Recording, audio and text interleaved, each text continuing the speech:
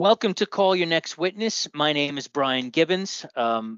This is a Wade Clark Mulcahy podcast where we focus on issues related to trial practice, litigation, insurance, things along those lines, generally in the New York City area. But today is going to be what amounts to part 2 of our cannabis series. Following Ryan Eakes from Typhoon Pharma, we're going to interview Typhoon Pharma's attorney, Alex Busher from Colorado. Alex, pleasure to meet you. Welcome to the podcast. Thanks. Happy to be here. So, Alex, we had just interviewed Ryan a few days ago, and Ryan put you and I together.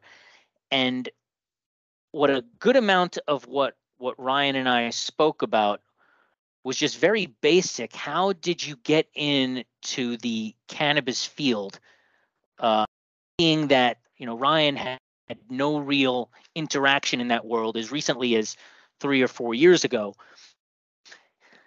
And I think that might also apply to you, just in terms of, your entry into the world of cannabis and frankly, how new the world of cannabis regulatory issues are. So, I'm just going to hand it to you at this point. How did you get involved in this world, other than the fact that I guess you're in Colorado, which was patient zero for legalizing cannabis in the United States? Sure. Well, thanks for having me again. I've got a couple autoimmune conditions, and when I started law school, I was looking at alternatives to pretty heavy-duty medications like Enbrel, methotrexate, and painkillers because I just wasn't enjoying the quality of life that I wanted to enjoy. So I started looking into alternatives, and one of the ones I found was CBD. And this was in 20, let's see, I believe it was 2015, really new. The 2014 Farm Bill had just been passed, which legalized the research into hemp. It didn't legalize commercialization of products, but when they actually legalized the research of hemp, you started seeing products come out. And I was able to transition from several different pharmaceuticals to cannabis over the period of a few weeks. And my functionality went from about 10% to 90%. And really all of that was I attribute to CBD and removing the other pharmaceuticals from my regimen. So that was my first year of law school when that happened. And when I saw the change in myself, I decided that I wanted to help regulate the cannabis plant, specifically the hemp side, because CBD was so new and had such a great impact on my life. So So this immediately I was just started. incredible time. This was just this was just incredible timing then, that this was personal for you. The Farm Bill gets passed in 2014, and now it's helping you out personally, and you're in law school transitioning into your own practice, Correct. right when this is just becoming, it's coming out of the shadows, so to speak, as a regulated industry. Correct. So I mean, I was really lucky that I was able to that CBD was even around. Colorado was one of the first states to legalize hemp, and we did it through Amendment 64, which also legalized the recreational marijuana marketplace. And that allowed operators to extract different cannabinoids. And CBD had been discussed a little bit. It wasn't mainstream, but it had been discussed kind of in the cannabis community as, a potential cannabinoid that could help with inflammation and other issues, but did not provide a high. So that was kind of what I was looking for, being in law school is I didn't want to be high 24/7. So I wanted to figure out something that worked for me, provided relief, but I could still, work throughout the day and not be impaired. So it was really unbelievable the first time I took CBD. I had been in pain for 10 plus years, and the first time I took it, I looked at my girlfriend, who's now my wife, and I said, I'm not in pain. And she goes, what do you mean? I was like, this is the first time I haven't been in pain. I actually don't know what this feeling feels like. And it was really a life-changing moment for me. And I went from being bed rested to climbing Long's Peak, which was a 16-hour hike in Rocky Mountain National Park. It's a 14,000-foot mountain. in So 6 months. So can I ask, like, and I don't want to get too personal into your own medical situation here, but you brought it up, so I'm going to Yeah. use a lawyer term. You opened the door, so I'm going to go through it. So in terms of pain, you had clearly been taking various prescription medications for pain. Nothing worked, and then was CBD was it a kind of a trial and error process that prompted you to try that? Yeah, I had heard about it. I was tired of taking, to be candid, OxyContin. The doctors had given me just copious amounts of OxyContin, and I just did not like who I was when taking that medication, nor did I like my, functionality. Still really wasn't functional. It allowed me to make it through the day, but I was pretty much bed rested. So it just that wasn't the quality of life I wanted. So I started looking at other options. And CBD was really new at that time, and it has grown immensely. So after finding that CBD really worked for me, I started working under a general counsel in-house at a cannabis company, just to learn the industry, the insides and outs, the regulation. And at this point, CBD and hemp was still legal for research purposes federally, but not legal commercially. So all of these products were still unlawful under federal law, but lawful under state law, kind of like marijuana. At the time, attorneys were saying that it was legal in all 50 states because they said that the federal farm bill had legalized hemp, so hemp could then be transported interstate to all 50 states, and it was essentially an automatic legalization. What that failed to mention was every state still has a Controlled Substances Act. And if you look at the Controlled Substances Act of each state, they define marijuana, which is a controlled substance, as the cannabis plant, except for stalks, seeds, and that's pretty much it. So all these states needed to create a separate exemption in their definition of marijuana for hemp to be legal. And that hadn't occurred. So when I started my firm, when the 2018 Farm Bill came out, which did allow for commercialization of the space, I think there were only 8 states that it was actually legal. Hemp products were actually legal in. Now we have all 50 states that have done some sort of regulation to allow for hemp growth, cultivation, interstate transport, and some products, but those vary. I mean, Colorado, you can pretty much have any product that's, you can add hemp to pretty much any food supplement product, as long as it's less than 0.3% THC, which is that definition of hemp. But our state next door in Kansas, you can't add hemp to anything for human consumption, and they include even cosmetics in that definition. So you can use hemp for rope, paper, textiles, building materials in Kansas, but nothing for human consumption. So I started my firm because I realized every single state is at a different place, is regulating this completely differently. You have the federal law, which regulated it to the states that says, here's your minimum. You have to submit a state plan to the USDA. The state plan at minimum has to have X, X, and X. But other than that, states, you can make it illegal, you can make it fully legal, you can do what you want. The only thing you can't do is prohibit transport through the state, because that would ruin interstate shipping of the products. So And that's per the Farm Bill. Is there not states are permitted? That's per the 2018 Farm Bill. Yeah. Okay. So the 2014 Farm Bill was research purposes, institutes of higher education only. People started selling products under that Farm Bill just because of a misunderstanding of the law, that also was a misunderstanding of attorneys who were telling these companies that they were legal in all 50 states. And that, what's interesting is that advice today is still wrong. The advice from the 2014 Farm Bill that hemp was legal in all 50 states is today still wrong, because you have states like Kansas that if you have a CBD tincture, it's unlawful. And what gets more interesting is the way Kansas exempted hemp from marijuana is marijuana excludes hemp as long as it is grown and produced in accordance with Kansas rules. So if anything falls afoul of Kansas rules, it's then marijuana, again, a Schedule I substance, and you can be arrested for marijuana, theoretically.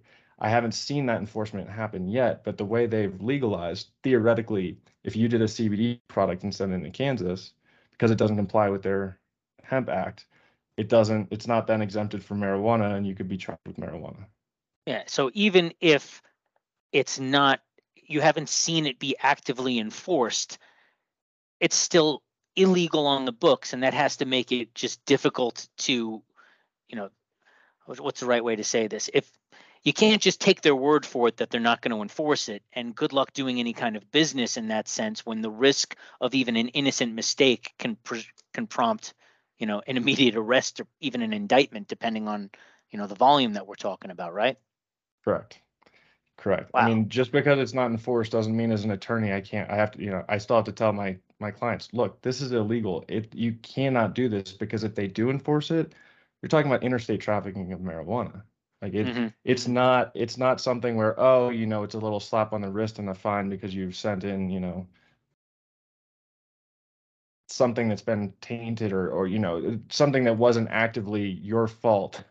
And knowing that, hey, if I send this product into Kansas, it's a Schedule 1 substance. Like it's not a slap on the wrist. So a lot of my job is explaining to my clients just how risky this business is, and I really do mainly stay on the hemp side. In shipping to all 50 states, and really you can't ship to all 50 states. You can ship hemp paper to all 50 states, but hemp paper was legal before the 2018 Farm Bill because it was exempted. It's made from the stalks, or from the stalks of hemp. So you just have an issue where it was right for an attorney specifically focused on the hemp industry, and that's really what I did. So graduated law school in May of 2018, swore into the bar November 4th of 2018, and then the Farm Bill was passed December 19th of 2018. So just it was just very advantageous.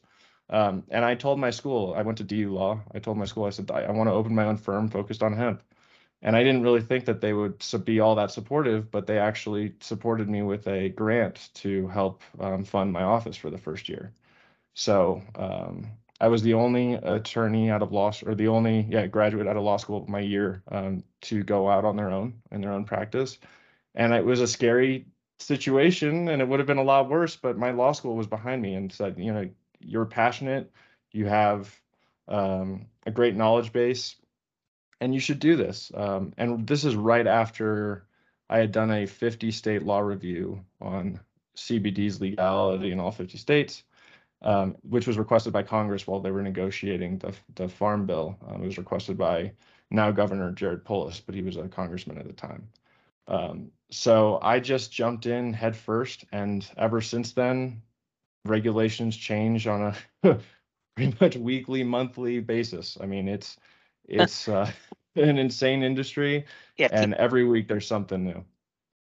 Well, keeping track of the regulation, we're talking 50 states at varying degrees of proactive measures with no real guidance as to, like Kansas versus Colorado. They're two bordering states that seem to view cannabis or marijuana in completely diametric opposite fashions. Something that you mentioned before that I wanted to ask about before I move on. Now, to the uneducated listener, you mentioned that the 2018 Farm Bill basically allows the states to do what they want with regard to marijuana, except With regard to hemp. with regard to hemp. Yeah. Except but not with regard to interstate commerce. That was allowed to flow freely, and states were not permitted to prohibit that. Correct? Correct. The original version of the bill was going to be a preemption, and it was going to legalize nationwide. But you had several Republican members of the Senate who actually said, no, we're just going to make this federalism, and states can legalize as they wish. Mitch McConnell's Hemp Farming Act of 2018 was rolled in to the 2018 Farm Bill. And if you look at the original version of his bill, you can see that it was a preemption bill. And then the final version that was in the Farm Bill actually was a federalism bill. But it created a lot of work for me because companies have to comply with 50 different states and 50 different regulations, but it's not made this industry an easy industry to be profitable in. It's not just the regulations that have caused that to be the case, but also the competition. And what you'll see in this industry, and it's happened over and over, is there's one sexy cannabinoid at a time, and everybody runs to that sexy cannabinoid. And then the price of that cannabinoid crashes, and everybody loses a bunch of money, and they go to the next sexy cannabinoid where that price crashes and price crashes and price crashes. So if you're in this market, all I can advise is don't run where everybody else is running, because that has been essentially what's happened in this industry so far. And we've seen, I would say, the vast majority of operators lose money and close up shop. In 2019, we had 500,000 acres of hemp grown. This year, I think we're at a tenth of that. Really? Yeah. So even though in the big picture, cannabis production is clearly on the way up from where it was 5 years ago, in the much smaller scale, it's been a down year. Let's separate hemp and marijuana real quick. So cannabis, okay. Sativa L is the plant. Hemp is below 0.3% THC, and marijuana is above 0.3% THC. Right now, I'm just kind of pushing marijuana to the side because it's such an intrastate game. You can't ship marijuana interstate. But with hemp, yeah, that below that 0.3%, you saw a massive consolidation. And the truth is if you look at how much CBD you yield per acre, I think it was around 30 to 40,000 acres will supply the entire U.S. market for CBD. So that 500,000 acres was a whole lot of people rushing in like a gold rush. Mm-hmm. There were producers promising $500 or $10,000 an acre, whereas they would make about $1,000 to $2,000 an acre with corn. And because there were so many farmers that were like, all right, let's switch over to hemp, we'll make a whole lot more money. Come harvest time, there was too much hemp on the market, so it just crashed. And then that kind of went down the chain to the processors. So a kilo of CBD was, at 2017, it was $10,000 a kilo. In 2019, it was $200 a kilo. And at $200 a kilo, that's less money than it takes to actually produce the CBD. So people were just losing their money. And you mentioned before the 0.3 THC level, which is the line of demarcation between hemp versus marijuana. And just to mention that point about the 2018 Farm Bill and the federalist nature that it eventually was enacted under. So, and I just want to make sure I'm understanding this properly. States are not permitted to prohibit interstate commerce of hemp, but if we go above that 0.3, now we're talking about interstate marijuana trafficking. Correct. So doing basically the same thing, but that 0.3 THC level, which my understanding is it's I don't want to say arbitrary, but it's arbitrary. Thank you. It came from a paper. It came from a research paper in Canada. That was the original 0.3 standard that was used. So it's very arbitrary. Another issue, just to bring this to everybody's attention, is okay. So I harvest my field. It's at 0.28% THC. Stamp of approval from the Colorado Department of Agriculture. Now I'm sending it into Kansas.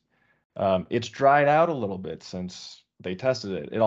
They test it before I can harvest it. So, it goes a little hotter in the field. So really when I harvest it, it's about 0.35. So now it is marijuana, but we already have the certificate. And now I'm drying it. So I'm losing the water weight. So now it's going to 0.9. What happens in Kansas when my truckload gets pulled over and they test it and it's at 0.9% THC? You see, and what you just described is like a cannabis law school final exam question, where, okay, what is going to happen to this producer if the cannabis authorities decide to confiscate and test this stuff? And you can see arguments on both sides, but it's not comfortable advice that you'd be able to give to that client. No, there's nothing clear in this industry. There's no comfortable advice. The advice I have to give is, it's by the law. And then they're asking, well, what's the enforcement? And I said, well, enforcement right now is fairly lax, especially from the federal level. The FDA's enforcement is of sending letters. The FTC's levied fines.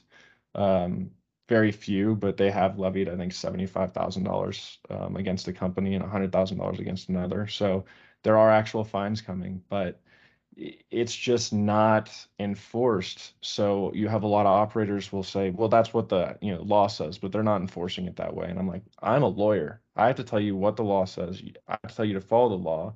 The risk is your side of the of the table, right? But as an attorney, this is very risky. It's a very risky industry. But at the same time, you do have protection in that you have a state, the state has tested the hemp. They said it's compliant. So that should be respected. And what we have seen is states are respecting the certificates of analysis from other states. So if they're saying that it tested as hemp, then the other states are respecting that. The processors are respecting that. So it's not that big of an issue, but I'm just trying to illustrate the problems and just the minutia in the regulation here that was caused and the issues that were caused by the federalist nature of the legalization of hemp versus a preemption bill which would have put in the same rules and regulations everywhere. Now I'm happy about the federalism side of it. I think that the states are, I think, laboratories of democracy is the term. But it does create headaches and it creates a lot of work for me, which I can't complain too much about. But at some point, we do need to see more of a standardization, because I don't think you can actually label your product compliantly in all the states where it would be legal to sell it, because some of the states have conflicting regulations about labeling. So it's a cluster right now, and eventually it'll get figured out, especially as we see more consolidation and bigger players start, really ramping up the lobbying. But yeah, that's kind of where we're at right now. Wow. I've got a million questions, but in a very broad sense, and I'm going to ask you this in a difficult way. Where is the hemp industry in terms of the legal framework that you deal with compared to how it was 4 years ago, as opposed to where you would have expected it to be by now? If that question makes sense. Like, if things moved as quickly as you would have expected, has it slowed down? Like how? I don't even know if that's a well phrased question, but I think you see what I'm trying to ask. Yeah. So I think 4 years ago, you already had a couple states like Colorado, Kentucky, and I think Washington and Oregon really in the hemp game. And then when they legalized it federally in 2018, you started seeing all the other states, I would say 80% of the other states legalized hemp within the first year of that bill. And then you had a couple states like South Dakota, Iowa, Idaho, and Utah, Louisiana that waited, and they waited because they wanted to see kind of what was happening in other markets. They're also much more conservative when it comes to cannabis and didn't really want. I mean, I think it was the governor of South Dakota. It was South Dakota or Iowa said, I don't want to legalize hemp because it's essentially just legalizing marijuana. And what's interesting is, while that's not true, you're seeing a lot of Delta 9 hemp products on the marketplace because of the 0.3% THC limit. So you're seeing hemp products that are being sold essentially nationwide that have 5 milligrams of THC in them, which is half of a recreational dose of THC. And they're doing that because they have a 4-gram gummy bear, and 5 milligrams is less than 0.3% of 4 grams. So now you have an issue where these states have actually legalized hemp THC, not marijuana THC, but hemp THC, which is the same Delta 9 THC as marijuana THC. And obviously, if you smoke hemp, you're not going to get high because it's 0.3%. But if you take a gummy that's 4 grams and has 5 milligrams of THC in it, you are going to get high because that's half of that recreational dose in Colorado. And honestly, 10 milligrams, a lot of people start at 5 in Colorado anyway. So that would really be that intro recreational dose. So they were kind of right. about marijuana being THC being legalized. Yeah. It took about 3 years for that to really come to fruition. But honestly, I thought the FDA would get involved, and that's really what we're waiting on. We're waiting on the FDA's rules and regulations. The DEA has stepped back and say, "Hey, this is no longer a Schedule 1 substance. If it's hemp, we're out." The FDA is saying, so there's two drugs called Sativex and Epidiolex. One is a THC drug and one is a CBD drug. And part of the rules of the FDA is if something's a drug, it can't be a food or dietary supplement. It's an active pharmaceutical ingredient and it's exempted from those definitions. So if you put that into your product, it's a drug, period, the end. So all of the companies that are making CBD or THC products are actually supposed to be registered as pharmaceutical companies producing drugs. The problem is obviously not a single one can or has the funding, has the facilities, or is willing to do that. So there are ways for Congress to exempt CBD or hemp products from that regulation. That hasn't happened yet. Congress has FDA to regulate, and FDA said, well, it's going to take us, 4 to 5 years from, I think it's 2020 when they said this, to regulate, but we need some direction from Congress. So they kicked it back to Congress. Congress hasn't done anything since, except write more letters to the FDA telling them to regulate. So we have absolutely no clarity on CBD or THC, but the one thing that I can tell you is any product you see that has CBD in it that's labeled as a dietary supplement or as a food is unlawful under federal law. Same thing with THC because of the drug exclusions for Sativex and Epidiolex, which are two GW pharmaceutical products. I believe GW was just bought out by a larger pharmaceutical company. So that's really where the crux of the issue is now. Is the FDA going to allow these in food and dietary supplement products so that you can have more of a market? Right now, the FDA is not enforcing except for writing letters to operators who are making medical claims. So because it's not a drug, you can't say this cures cancer, this helps you sleep, this helps with joint pain, this helps with inflammation. You can't say any of that because those are all drug claims or structure function claims. And because this isn't allowed to be a supplement or a food, and they're not drug companies, they can't make any of those claims. So that's where the letters and enforcement are going right now. But we need the FDA to regulate this because right now everything's still federally legal except for cosmetics, paper, hemp rope, anything not ingestible. Anything ingestible is illegal per the FDA. And even Congress is basically punting to the FDA saying you guys need to correct to get your act together before we can do anything on our end. Correct. Now in Colorado, we ran a bill called the Hemp Foods Bill that allows anything derived from hemp to be put in food. So now we've got, again, conflict in the hemp space between state and federal law, even though the feds legalized hemp, just like we still have it with marijuana and federal law. So I guess at the end of the day, the regulations we have don't really make sense. And they don't make sense because 0.3% THC obviously is not the difference between an intoxicating product and a non-intoxicating product and an intoxicating product. Because as I've explained, while 0.3% won't get you high if you smoke it, 0.3% of a 4 milligram gummy or a 4-gram gummy is you can have more than 5 milligrams of THC there. So that will get you high. So I think we need to rethink our regulatory scheme in terms of the cannabis plant instead of breaking this up arbitrarily into hemp and marijuana. Let's just get back to regulating cannabis. And if we have, intoxicating, if we have regulations that are more concerned about the intoxication versus just the percentage of THC or the use case, like even if we get away from intoxication, just the use case, hemp doesn't need to be tested if it's going to be in rope or paper or building materials or this or that, because it's not going to be ingested by humans, right? So we should, if it's going to be intended for that, the testing regime for hemp should be much lower. We shouldn't need to test for all the pesticides and heavy metals. It needs to be lower. And in states like Colorado, you have a lot of testing on the product side once you get to the health department, but you don't have to do your heavy metal and your pesticide pesticide testing in the field. Other states have moved towards more testing in the field. But really, I think that's the crux of the issue is the cannabis plant is one plant. And right now, the way we've separated it doesn't make a whole lot of sense. So as we talk about legalizing cannabis, if we can get hemp back in that conversation and talking about legalizing the whole plant in different areas of, and regulate it differently, so it's more about the product end use versus, just an arbitrary 0.3% THC, I think we'll be in a better place.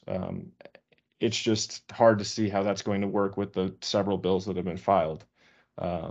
So I think upcoming is the 2023 hemp bill, which will get more clarity. I think they're going to raise when is that expected to be issued? summer of 2023, and they're going to raise, from what my understanding is, they're going to raise that limit of THC to 1% in the field, but keep it 0.3% for products. So you would still have that loophole. For example, Minnesota just legalized THC from hemp products, and they said as long as you label correctly, don't sell to people under 21, and keep it under 5 milligrams, you can sell THC hemp products in Minnesota. They're the only state that I've seen do that. Most other states like Colorado are trying to regulate intoxicating cannabinoids like Delta 8 or Delta 10 out of the industry entirely, and that's because it's competitive to marijuana. So you're also seeing competition within the cannabis industry from the hemp producers that are producing THC products, and then the marijuana producers that have to go through so many 456 pages of rules in Colorado versus 20 pages of rules for hemp. Plus, the hemp can be sold anywhere, whereas the intoxicating hemp products can currently be sold anywhere, versus the marijuana products can only be sold in dispensaries. Under cameras, you have to have your ID scanned. So it's become an issue, for marijuana, because they're saying, look, this isn't fair. They're selling THC products out in the open online because of a loophole in the Farm Bill. I would argue it's not a loophole. I also don't think that people really realized that they would be legalizing these products nationally. So they're just saying that we need to make sure that anything intoxicating is staying in the dispensary side, and then anything else can be, on the non-dispensary side, so sold in gas stations or whatever. But that's kind of the crux of the issue, and where we're at right now is we need FDA regulation, and this arbitrary difference between hemp and cannabis isn't going to serve anybody well, or isn't serving anybody well, and it's not going to serve anybody well in the future, because it's an arbitrary line, and obviously these products cross. And a lot of what you're saying, is transitions into, I'm not going to say my sole interest in this, but I come from the litigation and insurance world, and I was just at a conference a couple of days ago where we were talking about cannabis just as a general, risk assessment, because anytime an insurance company is pondering insuring a business, an entity, whatever, they want to know what kind of a business that they're going to be underwriting here.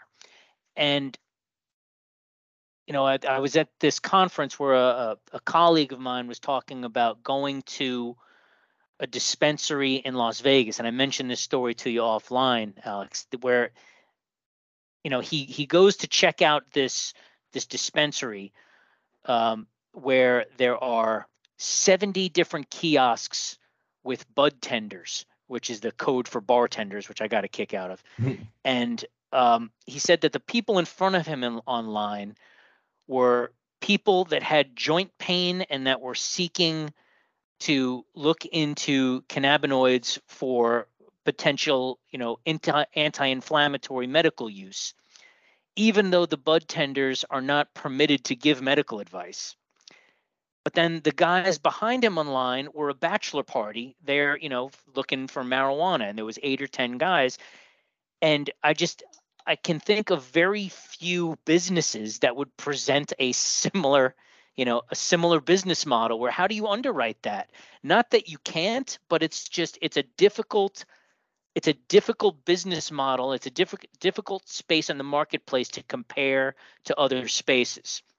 And then to go on top of that, you've been talking for 20 minutes about the consistently inconsistent regulatory framework across states.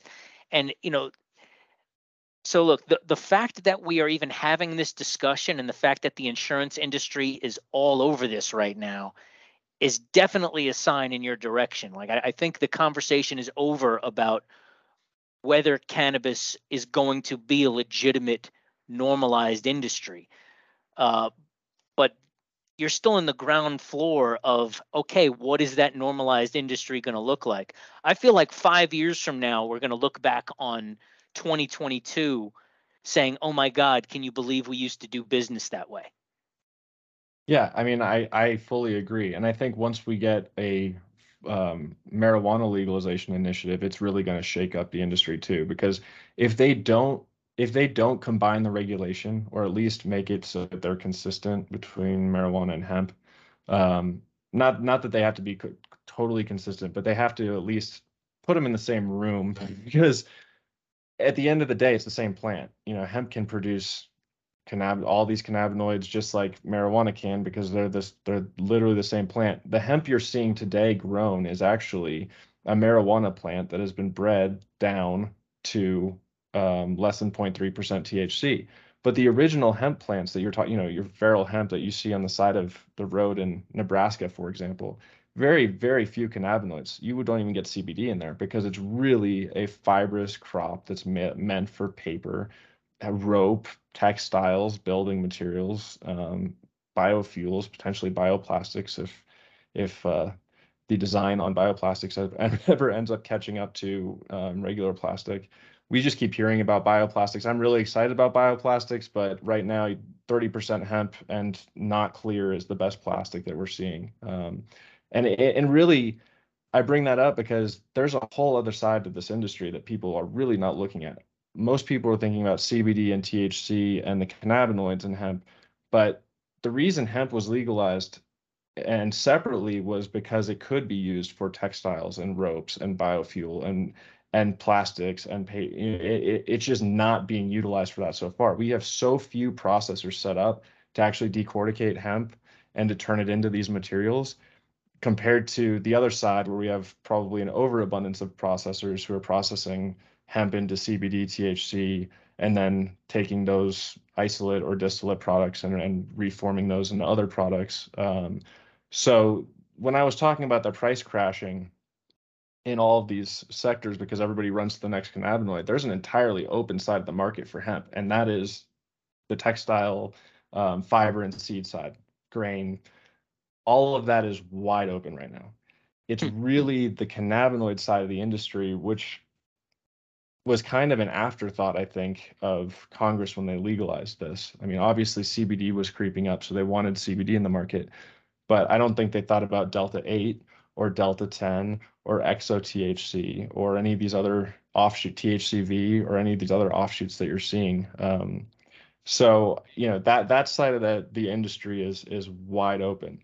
But in the cannabinoid industry, it really is, there's no other industry like it. Like you were saying, you'll have people going up to bud tenders who have joint pain asking for, what will help my knee pain? And the bud tenders have to say, I can't tell you that, but here's this product, right? Because they can't give medical advice. But I will tell you that those two elderly people, those hypothetical elderly people, probably went to their doctor and said, Who hey, told them to go to the dispensary? Yeah, and ask the bud tender what products to use, because the doctors have not been trained in cannabis.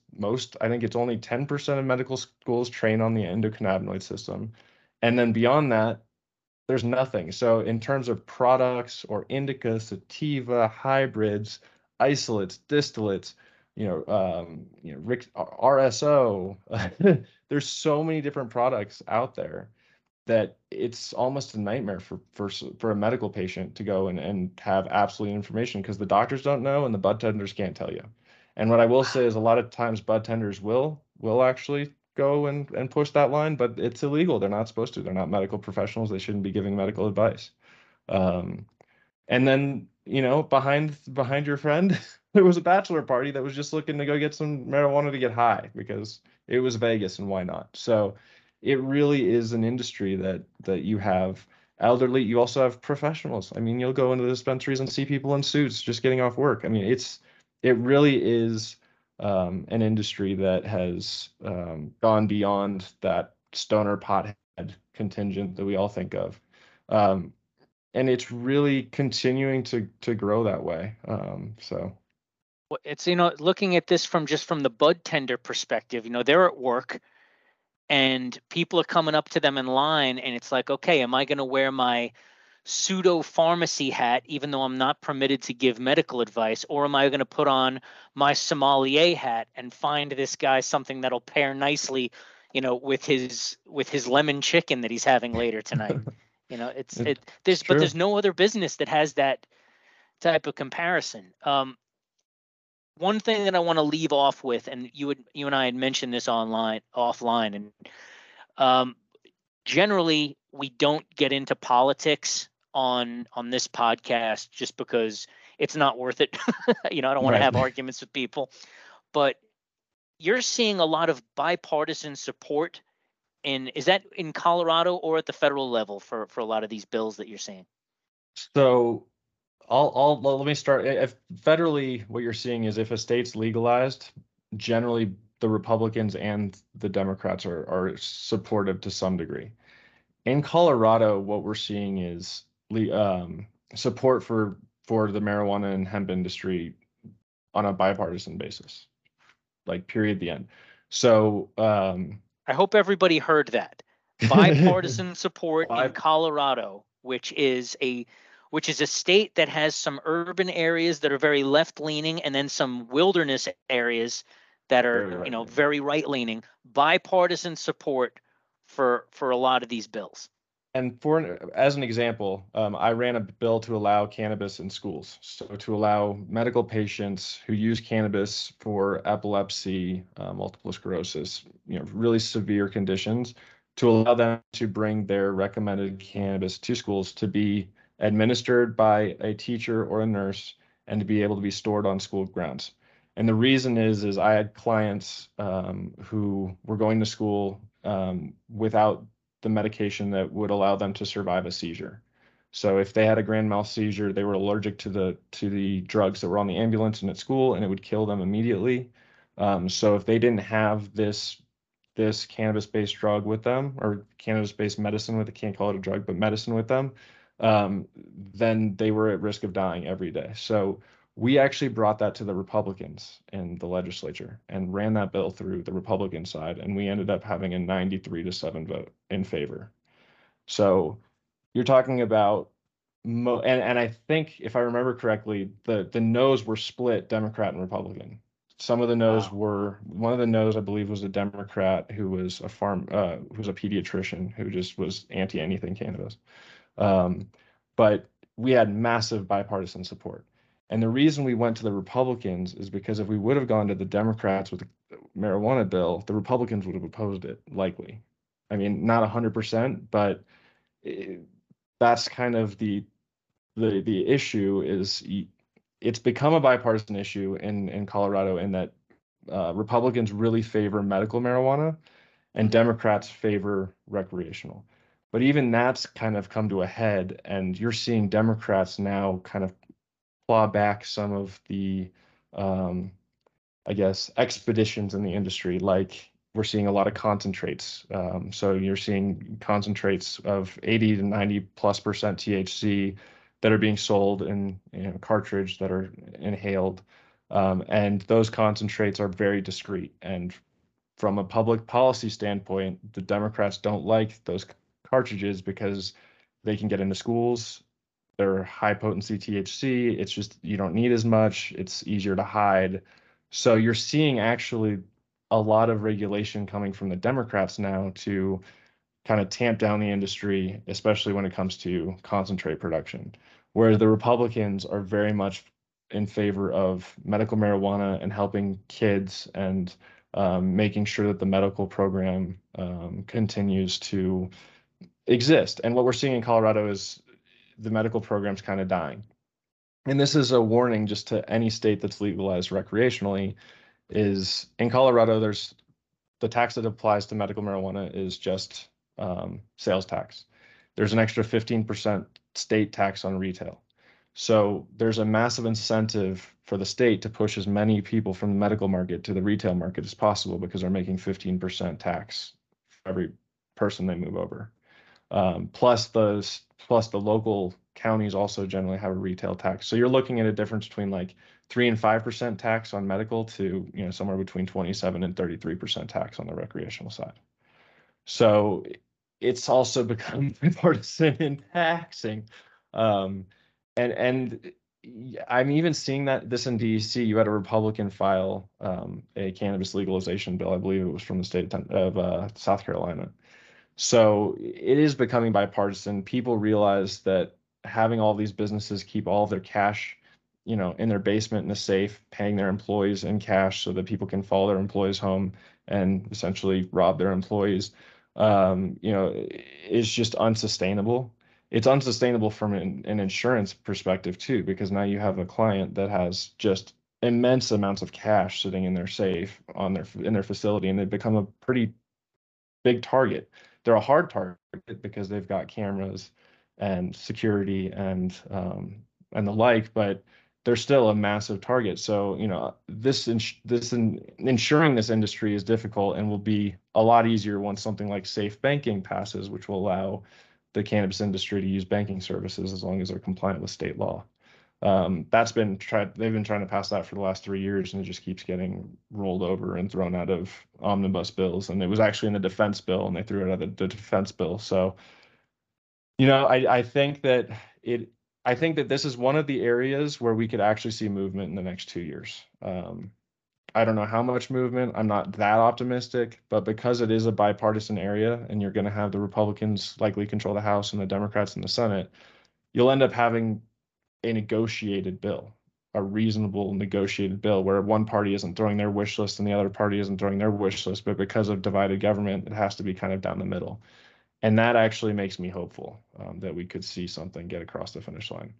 So I would say that the odds are probably like 30% in favor, but that's better than I think the 0% we've had for the last 2 years. Hey, look, it's baby steps, but you're getting there. You're going to get there. The question is just how many years it's going to take. But it's trending in the right direction. And again, not to be a beat a dead horse, but the fact that the insurance industry is even, having multiple, just seminars about this new and emerging industry, there's I think every reasonable attorney, risk manager, et cetera, knows that the cannabis industry, the hemp industry, is going to be much more prevalent 5 years from now than it is now. So, and you, Alex, have gotten in at the ground floor. So you've got some challenges in front of you still, but it's trending in the right direction.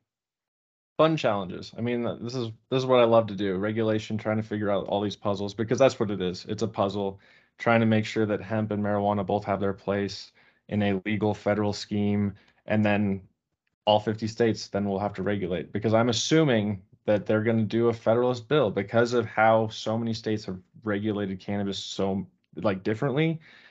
To me, it seems like they have to do a federalism bill and kick it to the states, just like they did with hemp.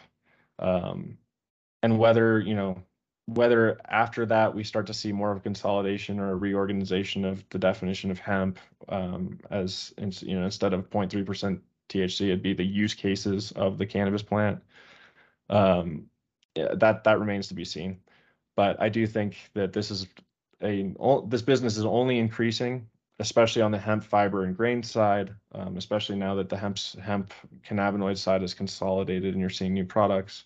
And now that more and more states, I think we have 2 more states that just legalized marijuana recreationally in these midterms. So, yeah, I'm really excited, and I'm here to, continue to help in any way I can move this industry forward.